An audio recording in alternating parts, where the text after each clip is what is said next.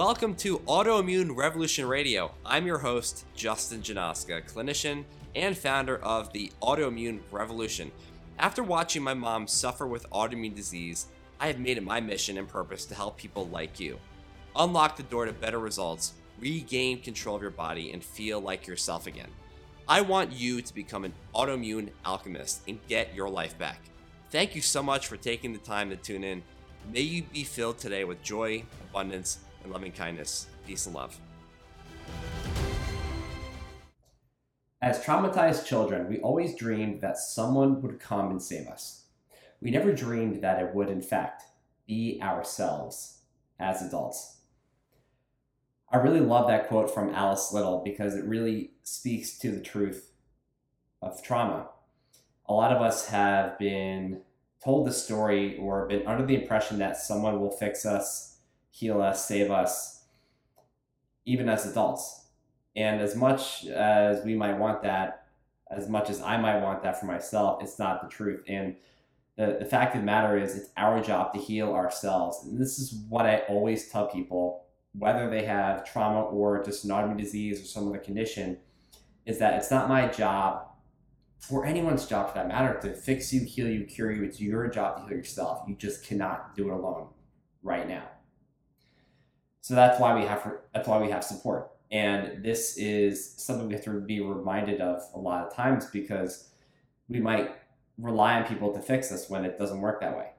So it's unfortunate that things happen to us as kids, for sure, but now we're adults and we have to get the tools and resources that we need to move on and live our best life.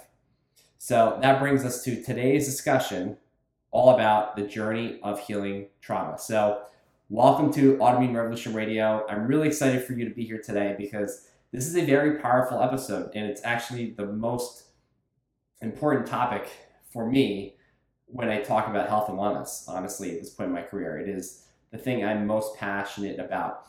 And I decided to do this episode, which I must say has been a long time coming, because I feel like I should have done this a long time ago.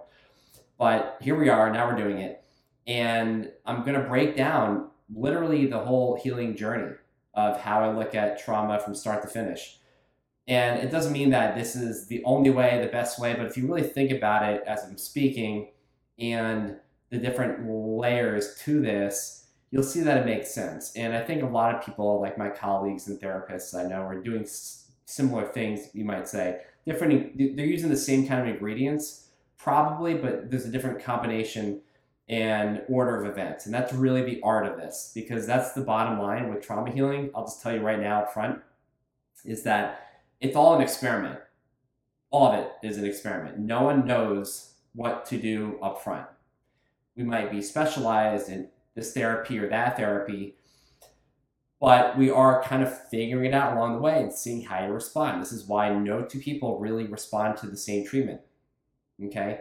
Someone might do really well with sensory motor psychotherapy, and another person may not. Another person might do really good with Reiki or EMDR, another person may not.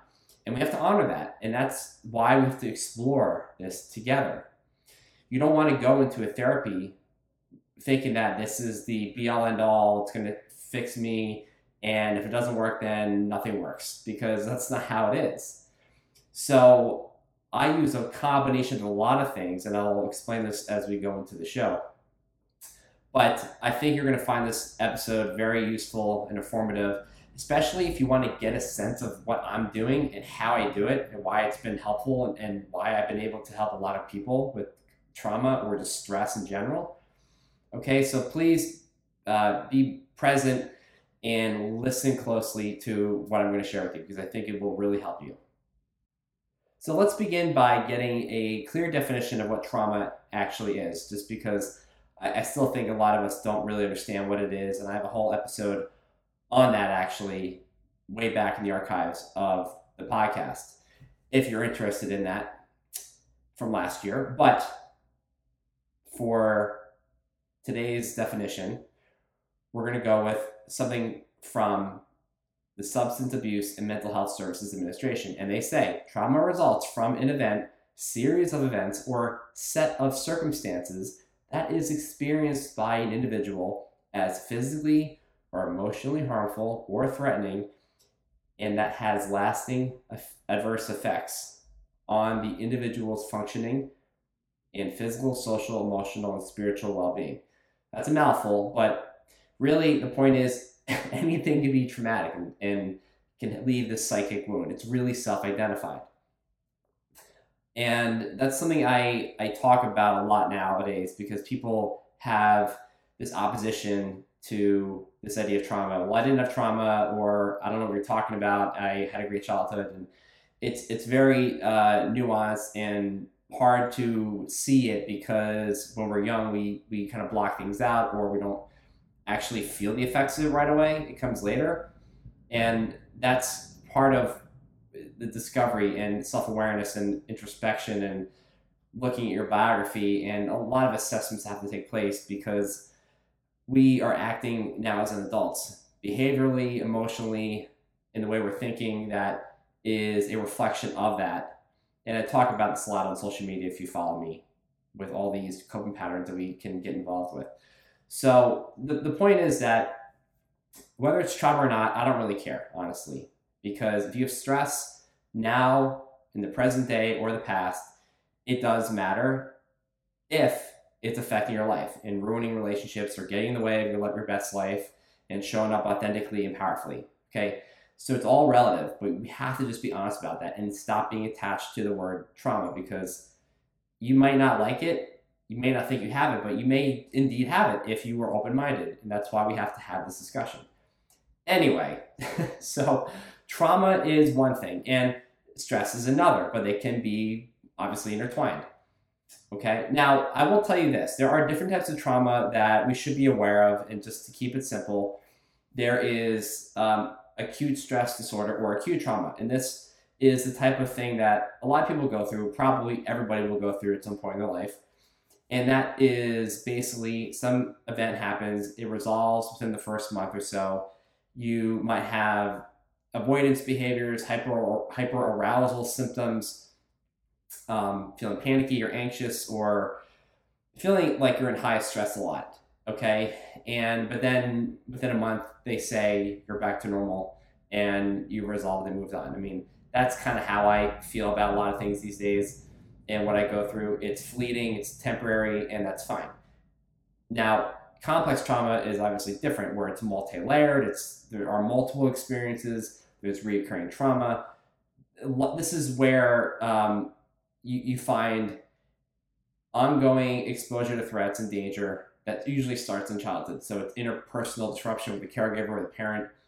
And I would say complex trauma is an umbrella term for a lot of people who have relational trauma or a developmental trauma disorder, which is basically that. It is this violation with no escape, and it has to do with this disruption and stress within the caregiving system, the domestic life. Now, this can lead to what is known as complex PTSD, or they actually call it DESNOS, which is disorder of extreme stress not otherwise specified. And these are symptoms that some people are aware of that last for many, many months, maybe even years, and it has these traits of intrusive images and avoidance behaviors and increased arousal and reactivity and negative beliefs and flashbacks and those sort of things. And then finally, there is extreme or dissociative trauma, DID as they call it. And this is a little bit rare. I don't see this a lot really, but or work with people with these sort of conditions. But it's something that can happen. And really, there is enough life threat to cause dissociation. And when dissociation is taken hold of someone's life and is really running the show, that's pretty extreme. And really, that requires a lot of in-depth therapy and support, and is much more on the extreme end of things, if you ask me. Now, I want to tell you this briefly before we get into the whole journey here of healing trauma. But when we have trauma, we are oftentimes given labels and diagnoses, And this is where we look towards the DSM-5, or the Diagnostic and Statistical Manual of Mental Disorders.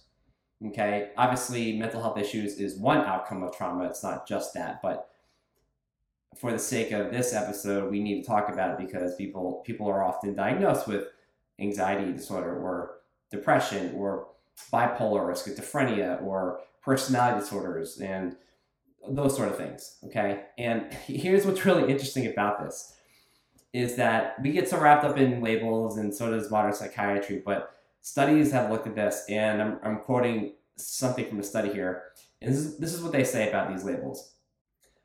Diagnostic labels create the illusion of an explanation that are scientifically meaningless and create stigma and prejudice. Diagnoses, frequently and uncritically reported as quote-unquote real illnesses, are in fact made on the basis of internally inconsistent and contradictory patterns of largely arbitrary criteria. Okay, so really in a nutshell, it's all trauma-based. And this is something that Dr. Bessel van der Kolk, who authored The Body Keeps a Score, talks about. And it's just, he calls it like a smorgasbord of trauma-related diagnoses. All diagnoses really mask the role of trauma in adverse childhood experiences. They share little about the individual and what treatment is needed. Okay? And the thing is, there's a lot of overlap with these symptoms between each of these mental health diagnoses. Okay? So it's convenient for modern medicine to do this, but at the end of the day, it's really the same thing. So we need to still look at this as a trauma-rooted issue. And again, not get so wrapped up in the label. Of course, there might be specific treatments that have been proven in research to address bipolar versus personality disorder versus schizophrenia, etc. But we need to look at the bigger picture, the 30,000-foot view of what is really going on. All right, so let's get into the actual journey of healing trauma. There are a number of steps here that I'm going to outline for you. And the first one is simply awareness. Okay, obviously we have to be aware of what is going on and what it is that we have, what wounds are there, what injuries we faced, and accepting that. Because no one's going to change if they're trying to be convinced that they have trauma and they don't believe it, right? And that's something I'm very clear about, is I'm not here to convince you have trauma or you have this going on, but let's keep an open mind and let's do some exploration of your past and what happened, and then we can make a conclusion or a decision if that's something you're dealing with today. And ultimately, you make the decision around that. So we have to have awareness of the wounds. And if we don't have awareness, then we can't move forward, period. Secondly is making a choice. Okay, so we're aware of what is there. Now it's about making a choice. Do we do something about it or not? This is where a lot of people most of the time get stuck. And it's a lot of times why people remain sick with disease and illness, or have cancer, or suffer with autoimmune disease, because they are choosing to do nothing about it and they're living in a trauma response. And I'm going to tell you right now, if that's the way you're living your life, then forget about it. You're not going to heal your disease or issues, because that's how powerful it is in affecting the body. So think about that when you are attached to protocols or doing all the protocols for your body and you're not getting results. It's only half the equation. Okay, there is a mind-body connection. We have to come to terms with that if we're not. So we make a choice. Do I become a victim or do I become a victor? Here's what I'll say.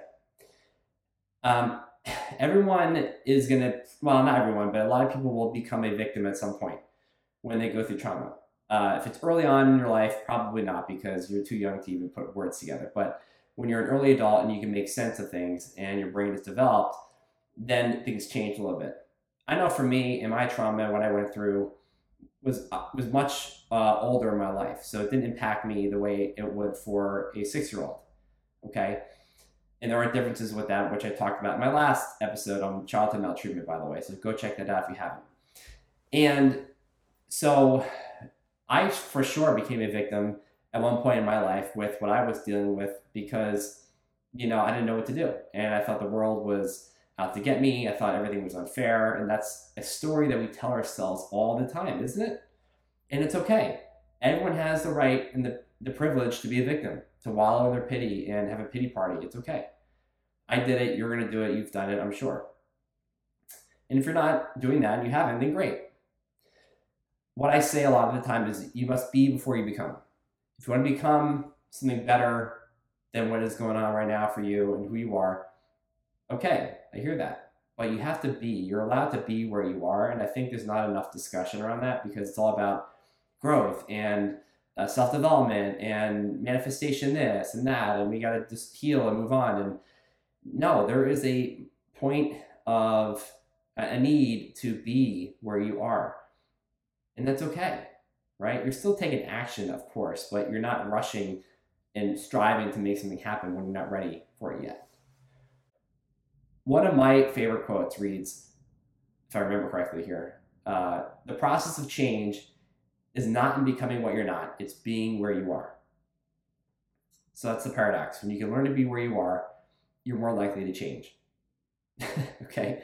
So again, you're still going to take action and do things you need to do, but you loosen the grip and you're not striving and trying to force an outcome you're not ready for yet. Okay, so we've gone through the victimhood state, or we chose to become a victor, and now we're going to take action. Okay, so what does that look like? This means we're going to go through the unburdening process, and that's a big catch-all term and umbrella term for, okay, we're going to put in the work and do things. Now, there are 4 different components to this that I'm going to touch on, and this is something that I was looking into, I guess it was last year in school, and it really blew my mind when I realized, wow, we kind of got it all backwards in the sense of what we're focusing on, okay? And that is therapeutic relationship, techniques and therapies, expectancy, and extra therapeutic change. So studies have looked at how much of these different components make up the healing unburdening process, actually. And you'll be really surprised to hear what they show. So placebo, the belief that something is working definitely plays a role. Okay, we got to have that, I think. It's for sure important. Then there's also this extra therapeutic change, which really touches on personality, attitudes, and life circumstances and things that influence results, okay? Like things outside of us in our environment. That definitely is part of this too. But believe it or not, because a lot of people get wrapped up again in the techniques and the therapies, which one do I do and which is better and all that jazz, like it is with diet. What diet is the best for this condition? It's the same thing. It's still an issue. Techniques and therapies account for nearly 15% of the whole pie needed to improve patient outcomes from one study that I looked at. Okay?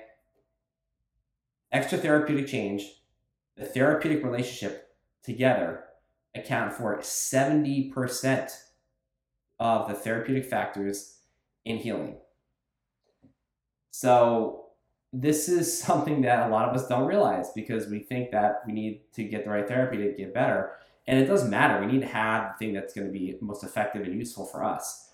But what's overlooked and underappreciated and recognized is the therapeutic relationship and who you're working with. Because if you're doing a great therapy with somebody who you're not vibing with and is actually triggering you or something like that, is it really going to work? Is it? Right? All recovery and healing takes place within the therapeutic relationship. We know clinically and scientifically that the person, the therapist, the counselor, that therapeutic relationship contributes to therapy outcome at least as much as the therapy that you're using. Okay? It is a primary factor in successful therapy. And this is a quote from another study that shows that in a meta-analysis of many research studies on the therapeutic effectiveness, they found that the personal and interpersonal components are essential to effective psychotherapy, whereas techniques have relatively little effect on therapeutic outcome. Okay, so this is what I have been trying to communicate to a lot of you and my clients actually who get started with us, because It is the most critical part of this, and it's hard to explain because once you're in it, you don't realize this is actually the healing medicine, the relationship you have with somebody until you're in it. And I'm not here to say that I'm the best thing since sliced bread and I'm the best person to work with, but I'm telling you that there is an energetic exchange like it is for a parent and a child, like a mother and a child. Like that energy, that felt sense is really powerful.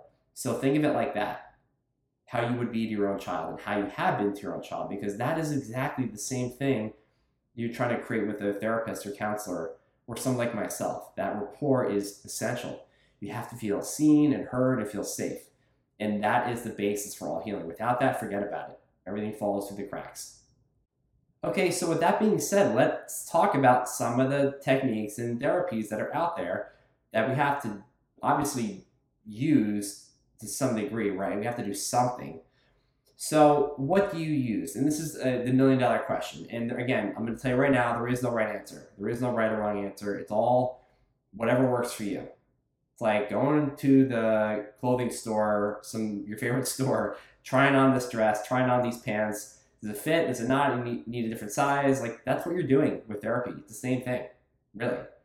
And you hope that you get it right the first time, but maybe you don't. And this is why we have to mix and match. And honestly, you're better off doing a bunch of different therapies, not just being attached to one single thing. I hear this all the time. Oh, I did EMDR for 6 weeks. It didn't work. And now I'm going to do this thing, or then I'm going to do this. Or they feel very disillusioned and disappointed. And I'm like, well, because maybe you need that and this and this and this. Or maybe that didn't work for you at all and just scrap it and move on to something else. But I don't subscribe to the whole sort of checklist approach. I do this technique, then I do EMDR, and then I do sensory motor psychotherapy, and then I do plant medicine, and then I do this. It's like, no, that's the wrong approach, and it's no different than with disease. You got to look at the whole gestalt of a person, the whole individual, and see what different angles and ingredients are needed to make your own healing soup, you might say. That's the analogy I like to use. You're creating your own pot of stew, and you're putting in some different ingredients. So you're putting in some cinnamon, some celery, some potatoes. Maybe you want beef in there. Maybe you want some allspice, and you're playing with it, and that's how it is. So you could be using anything like EMDR or CBT, of course. Cognitive behavioral therapy is obviously very popular and the go-to in conventional therapy, and dialectical behavioral therapy, DBT, or maybe it's somatic experiencing, or sensory motor psychotherapy, or expressive arts, or brain spotting, or plant medicine, or the list goes on and on and on. There's so many things out there. Honestly, I had to really think about what I was using because I didn't have a name for it. It was a combination of a lot of things, a lot of these ingredients that are from different therapies, because that was how I was trained. That's how I learned in my private mentorship. So when I got into school and I learned, oh, here's actually what this therapy is, and here's what it entails, I'm like, oh, I've already been doing that. Great. I haven't done that one. Interesting. And that's just how I do things. So I really feel like I needed to explain to people moving forward what I'm doing so they have an idea and realize that there is a lot of crossover. You're going to see this when you really break it down, because there's different therapies are borrowing different things from each other a lot of times. Not always, but it is definitely a thing. So cognitive behavioral therapy is important to do sometimes. I mean, I'll just be honest with you, like I still do it. I don't do it like all the time, or I'm not even really thinking about it. Like today I'm going to do CBT on a client. Like that's not how I think. I just go in and do things. And sometimes there's discussions that will challenge people's inaccurate beliefs or thoughts. And I'll say, okay, like let's challenge that thought, or where's the evidence for that thought, right? That's all that is, right? Making these thoughts more realistic and adaptable. I like to do a lot of mindfulness-based cognitive therapy now, which is a slight variation of that. And it just gets mindfulness involved and getting into the body. It's quite useful actually, but nothing too extravagant. And honestly would not really be enough to get people better, if you ask me. Then there's dialectical behavioral therapy, DBT, which sometimes I might do, but it's not really common. But it does share ingredients, actually, that, again, like I'm saying here, you might find in other therapies. because DBT involves things like mindfulness and emotional regulation and creating action steps to diffuse distressing moments. Okay? But to really change repressed emotions, buried feelings, behaviors, beliefs, it's more of a bottom-up approach for me. What do I mean by that? I mean getting out of the head, stop trying to figure it out, and get into the body and tap into the sensations, the feelings, the emotions, and trying to figure out where they live in the body. And it's a whole art, and that's really why it's so great, because it gets you out of your head. Because you can't always think your way out of this. And I tell people all the time, and I'll tell it to you, you really can't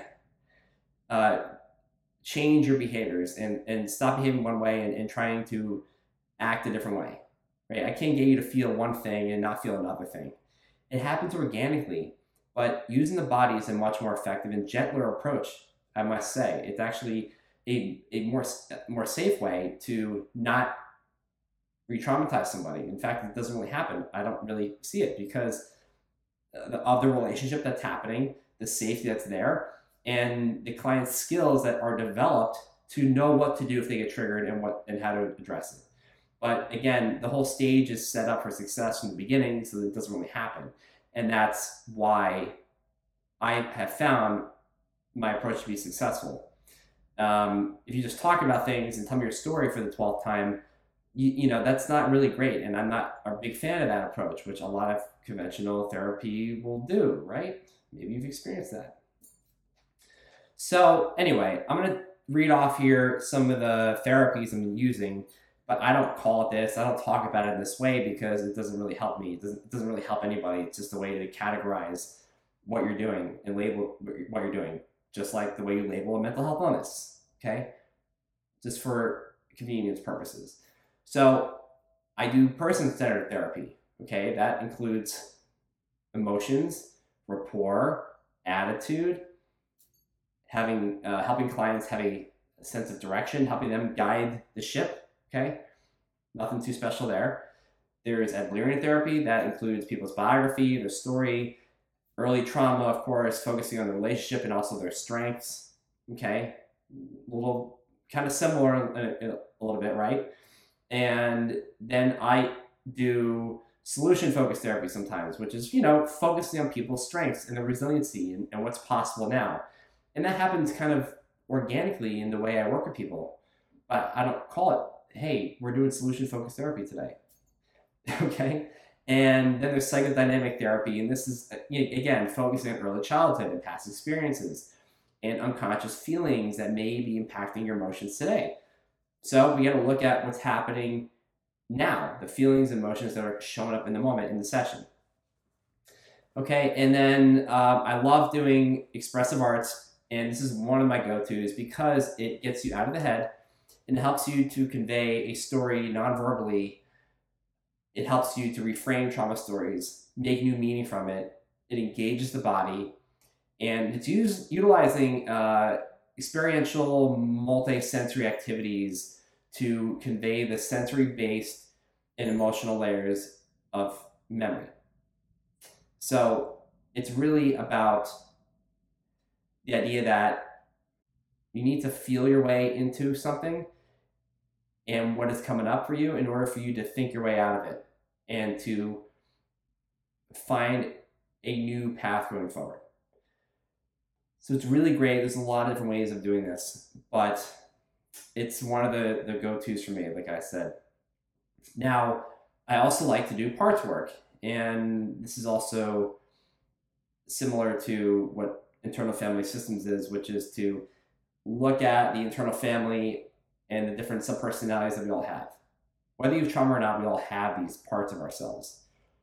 Okay, you've got a workaholic part, you have a super mom part, you have a gym fitness fiend part of you, you have an overachiever part, you have a binge eating part, who knows what else, right? It's all about working with those different subpersonalities and how to create harmony within. Very, very effective. One of the things I'm using a lot. Okay, so it gives you an idea, hopefully, of what I'm doing. Now, at the end of the day, The point is to cultivate these key ingredients to help you restore your sense of self and to move on. That is, and these are the 10, I think they're 10 S's. Social engagement, silence, and solitude, we'll call that too. Strength, satisfaction, self-participation, self-regulation, self-leadership, safety, and story. Okay, 9, right? So those are the 9 real ingredients that are needed to heal and to unburden. So again, the therapeutic relationship is a big part of why a lot of these things happen. The techniques are there to facilitate and to help access these things and bring it to the surface, you might say. But there's a lot of ways to do it. But these are the key ingredients. We need to build strength. We need to have self-regulation and safety involved. Like, those are the big ones right there: strength, safety, self-leadership, and self-regulation. Okay. Again, another way of looking at this is that a child can't learn something new if they're in fight or flight mode, right? You have to get them to feel calm, relaxed, regulated, right? Then you build a relationship with them, rapport, and make them feel seen and heard. And then you can share something new and how to help them move forward. So think of it like that. It's the same thing for us as adults with trauma. Hey, before I forget, I have to mention, I have a brand new trauma workshop that I'm starting in just a few weeks. And if you're finding this episode so far to be really interesting and you want to learn what I'm talking about and how to apply it to yourself, then this is the workshop for you. It's called the Beyond Survival Workshop. And I called it that because it's not just for the person who has trauma, like I'm talking about here, but also for the individual who just has a lot of stress. So maybe you don't have trauma, maybe you just have a lot of stress in your present day life and you need to gain a better grip on it. Then this is the place for you, because you're going to learn all the ingredients I'm talking about right now. The 9 ingredients to create your perfect concoction so that you can teach the body to feel safe and heal your illnesses, heal your disease, your autoimmunity, whatever that is, much more effectively, and become the best version of yourself. That is the whole point of this. So, over 6 weeks, you will learn how to break coping strategies like perfectionism, seeking control, people-pleasing, not setting boundaries, those sort of things. You'll master daily stress, self-regulation, a lot of great techniques I'd love to share that a lot of people don't know about. You're going to learn strategies to build emotional intelligence and cultivate the mental resiliency you need to get through the day and kick ass. I mean, how great does that sound to you? All right, so in my experience, this is what people are lacking. It's not more protocols, because this becomes the gateway to improving your symptoms if you have a condition. If you are without a diagnosis, though, that's totally fine too. This is still for you, because these tools I'm teaching are incredibly valuable and they will carry you forward in life and allow you to build better resiliency for the next stress or situation that comes down the road. We could all use an upgrade in our ability to strengthen self-awareness and self-regulation, myself included. These are the very things I'm doing with myself, on myself actually, on a daily basis. So think of it like that. You're going to gain a lot of resources and tools that you need to weather the storm of life and not be routinely triggered. This workshop will provide you so many easy to learn techniques to integrate into your life so that you can come out on the other side with greater ease and calmness. I mean, again, who doesn't want that? I know I do. So come sign up now while spots are open. We only have room for 10 this round, and I would love to see you there. All right? Check out the link in the show notes to sign up for the Beyond Survival Workshop, and I look forward to supporting you in just a few weeks. Okay, so I talked to you about the different ingredients that you need, and this is where the path gets a little weird, and it can go in a number of different directions. And the part about this that's actually the hardest to explain, because we're learning different things about ourselves, what we need to do and change. And again, it's all about neuroplasticity and allowing the brain to rewire and form new neural connections. Right? This is what it's all about. We do these routines and rituals, things on our own, in session, outside of session, to help reinforce these pathways. And we do this without an outcome in mind. We allow insights to arrive on their own. So it's going to come in waves. There's an ebb and flow to this. Detours are going to happen. Things come up, we get triggered, then we're safe again, we're good, and we can integrate what we've learned whenever that happens. And this is what allows us to be more effective in our life. And eventually we see more of this happening, and the brain sees it, and then you start to repeat it over and over again, and you're less triggered, and you're just changing behaviorally in ways you didn't notice before. But be aware that there's this sort of back and forth that happens, and that's okay. You're always moving in the right direction, but it's never going to be some linear thing, just like it is with weight loss, right? So along the way, you are starting to access your true essence or your true self. What do I mean by that? So there's a part of us that we all have. It's like the sun in the sky. You don't have to do anything to create that. It's always there. And so your true essence, which holds the wisdom that you need, the compassion, the love, the clarity, all that is there. And it really is kind of synonymous with our true authentic self and who we are at the core that we've lost sight of or never really had access to seeing in the first place. So we're cultivating that through the relationship, the techniques, and we're simultaneously shedding the old identity. And so we're spending a lot of time usually integrating the skills and things you're learning in session with the therapies, and through the relationship you're learning this and you're reinforcing those and getting support around it. And it's all about repetition.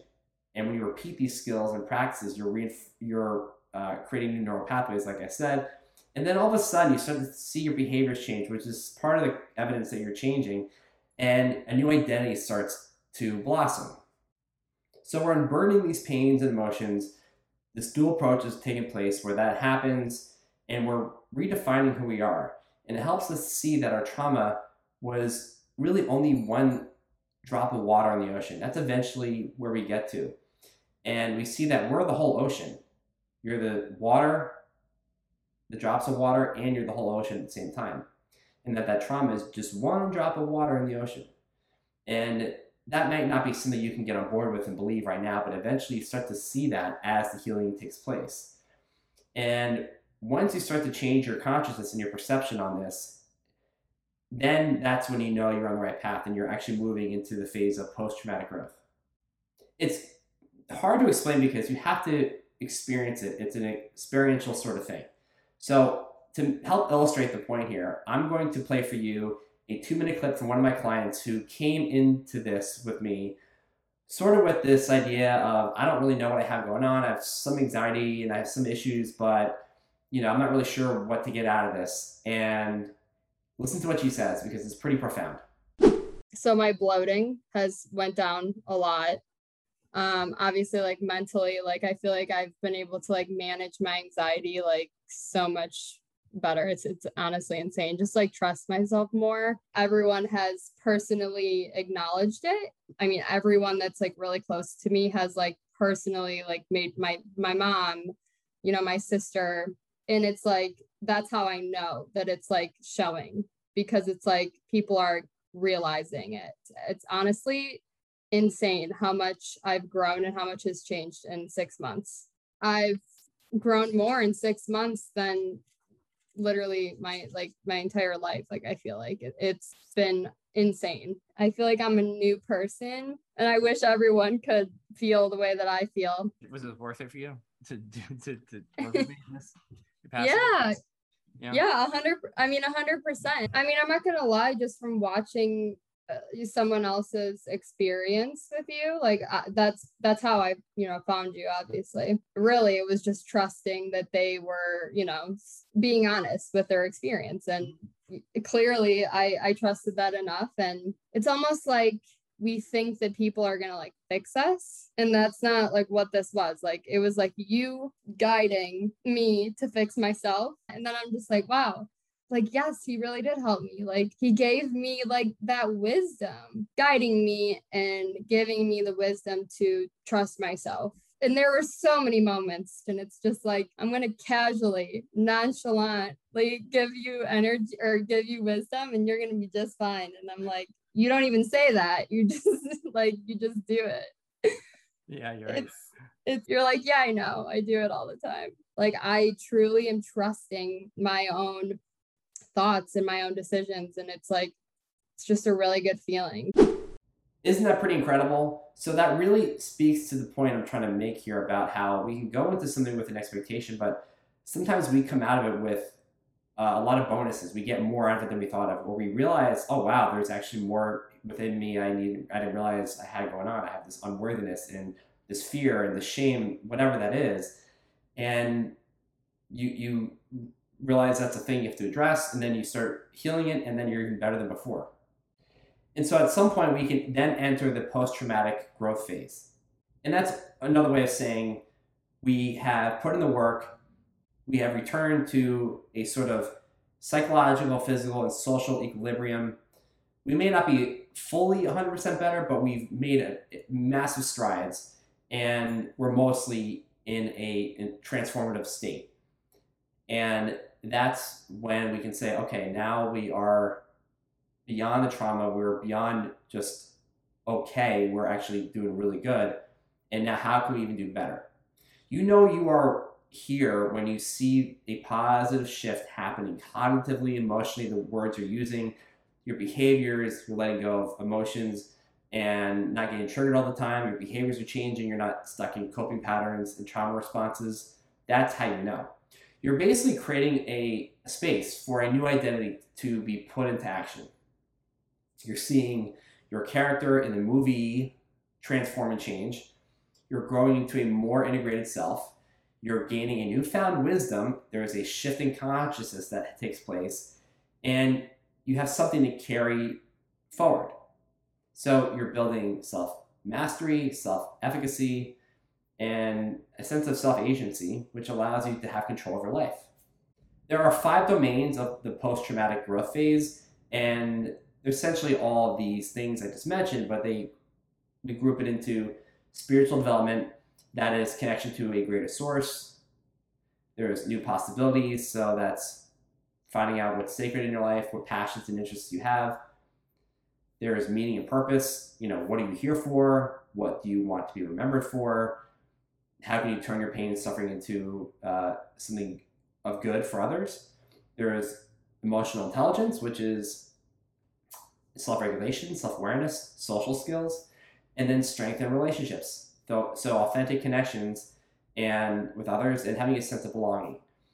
Those are the sort of things that we're enhancing and improving as we heal our trauma. So once you get better in those domains, then you know that you're in the post-traumatic growth phase.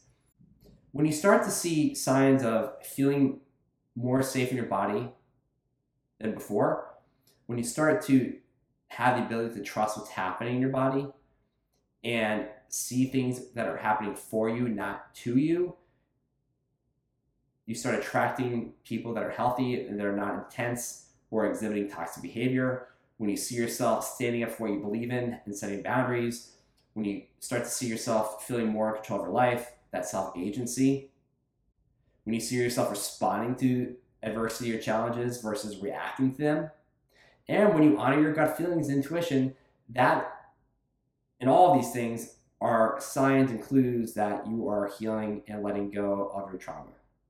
One thing I'd like to talk about is new life meaning and new trauma meaning.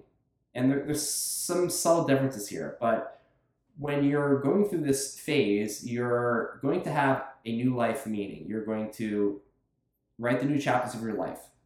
Okay, what's next for me in the story of you?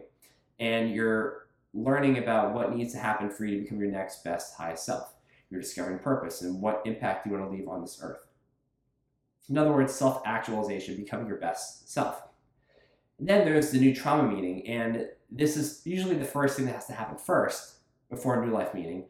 But this is something that happens along the way through the therapeutic relationship and the healing journey of seeing the lessons and opportunities that can come from the trauma you went through. What do you have to do differently to feel safe? How can you handle the situation or stress next time? Recovering basic needs, giving yourself what you need, getting clear on new rules for yourself, boundaries, restoration of self, all that stuff and more is what that means.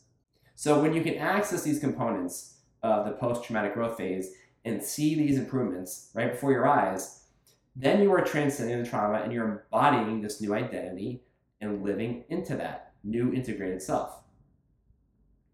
That happens organically. It's not like you start from the beginning of the journey and go, okay, here's where I am, here's where I want to be, And here's what I look like, here's the family that I have, here are the things I possess, and here's my life. Like, that doesn't happen. I mean, you can do that, but it doesn't really work that way. Most people are so shell-shocked and frozen that they can't even imagine a different life. So we don't allow that to take, I mean, I'm not saying you can't do that, but it doesn't feel realistic. You have to really feel your way into that slowly over time, and then this can happen.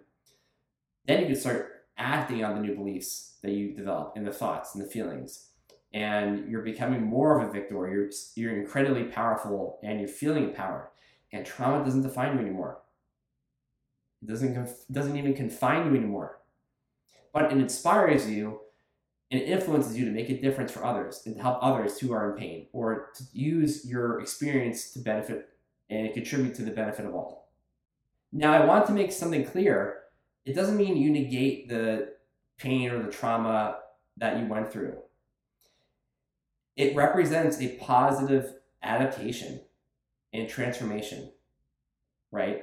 But we don't just erase it and go, okay, well, it's over now and it didn't happen. Like, no, you still remember, we acknowledge it and validate it that happened, but it's not something that straps us down any longer. Okay, so we don't erase the trauma, we just reduce the impact that it has on us. And that's what it's all about. It's all about perspective. And wrapping up here, I want to read for you this quote that I really like because it talks about the sense of resiliency that we need to have. That ultimately is what allows us to move on. And it goes, highly resilient people don't fall apart, or if they do, it's not for long. They call on their inner strength and recruit outside resources to keep moving forward. And they tweak their future expectations to fit a new reality, be it the loss of a loved one, a life-changing diagnosis, or a devastating experience. That is ultimately where we want to be as humans. When you can cultivate that sort of resiliency, doesn't mean you won't have pain and feel emotions. It's more about how long it lasts and the intensity of it. It's just going to get less and less each time. And this is what happens, even for myself included. So next time I go through something very stressful or traumatic, I will feel it, but I will go through it much quicker and effectively than the last time. And that is what we can hope for. All right, so that concludes this episode. It was a lot of information, I think, but I hope you found it really helpful and you got something out of it. And I hope that it made sense and that you can get a better sense of how I do this and kind of gain a new perspective on the healing journey from my point of view. And I have to remind you again, the Beyond Survival Workshop is open for enrollment. Just click the link in the show notes and set up now. I would really love to see you there and support you in any way I can, whether you have stress in your daily life or trauma or both, all right? So thank you so much for your attention and time today. Let me know your thoughts. Leave a review for me on this podcast. I would greatly appreciate that so much. And I wish you nothing but the best. Peace and love, and I will see you next time on the show.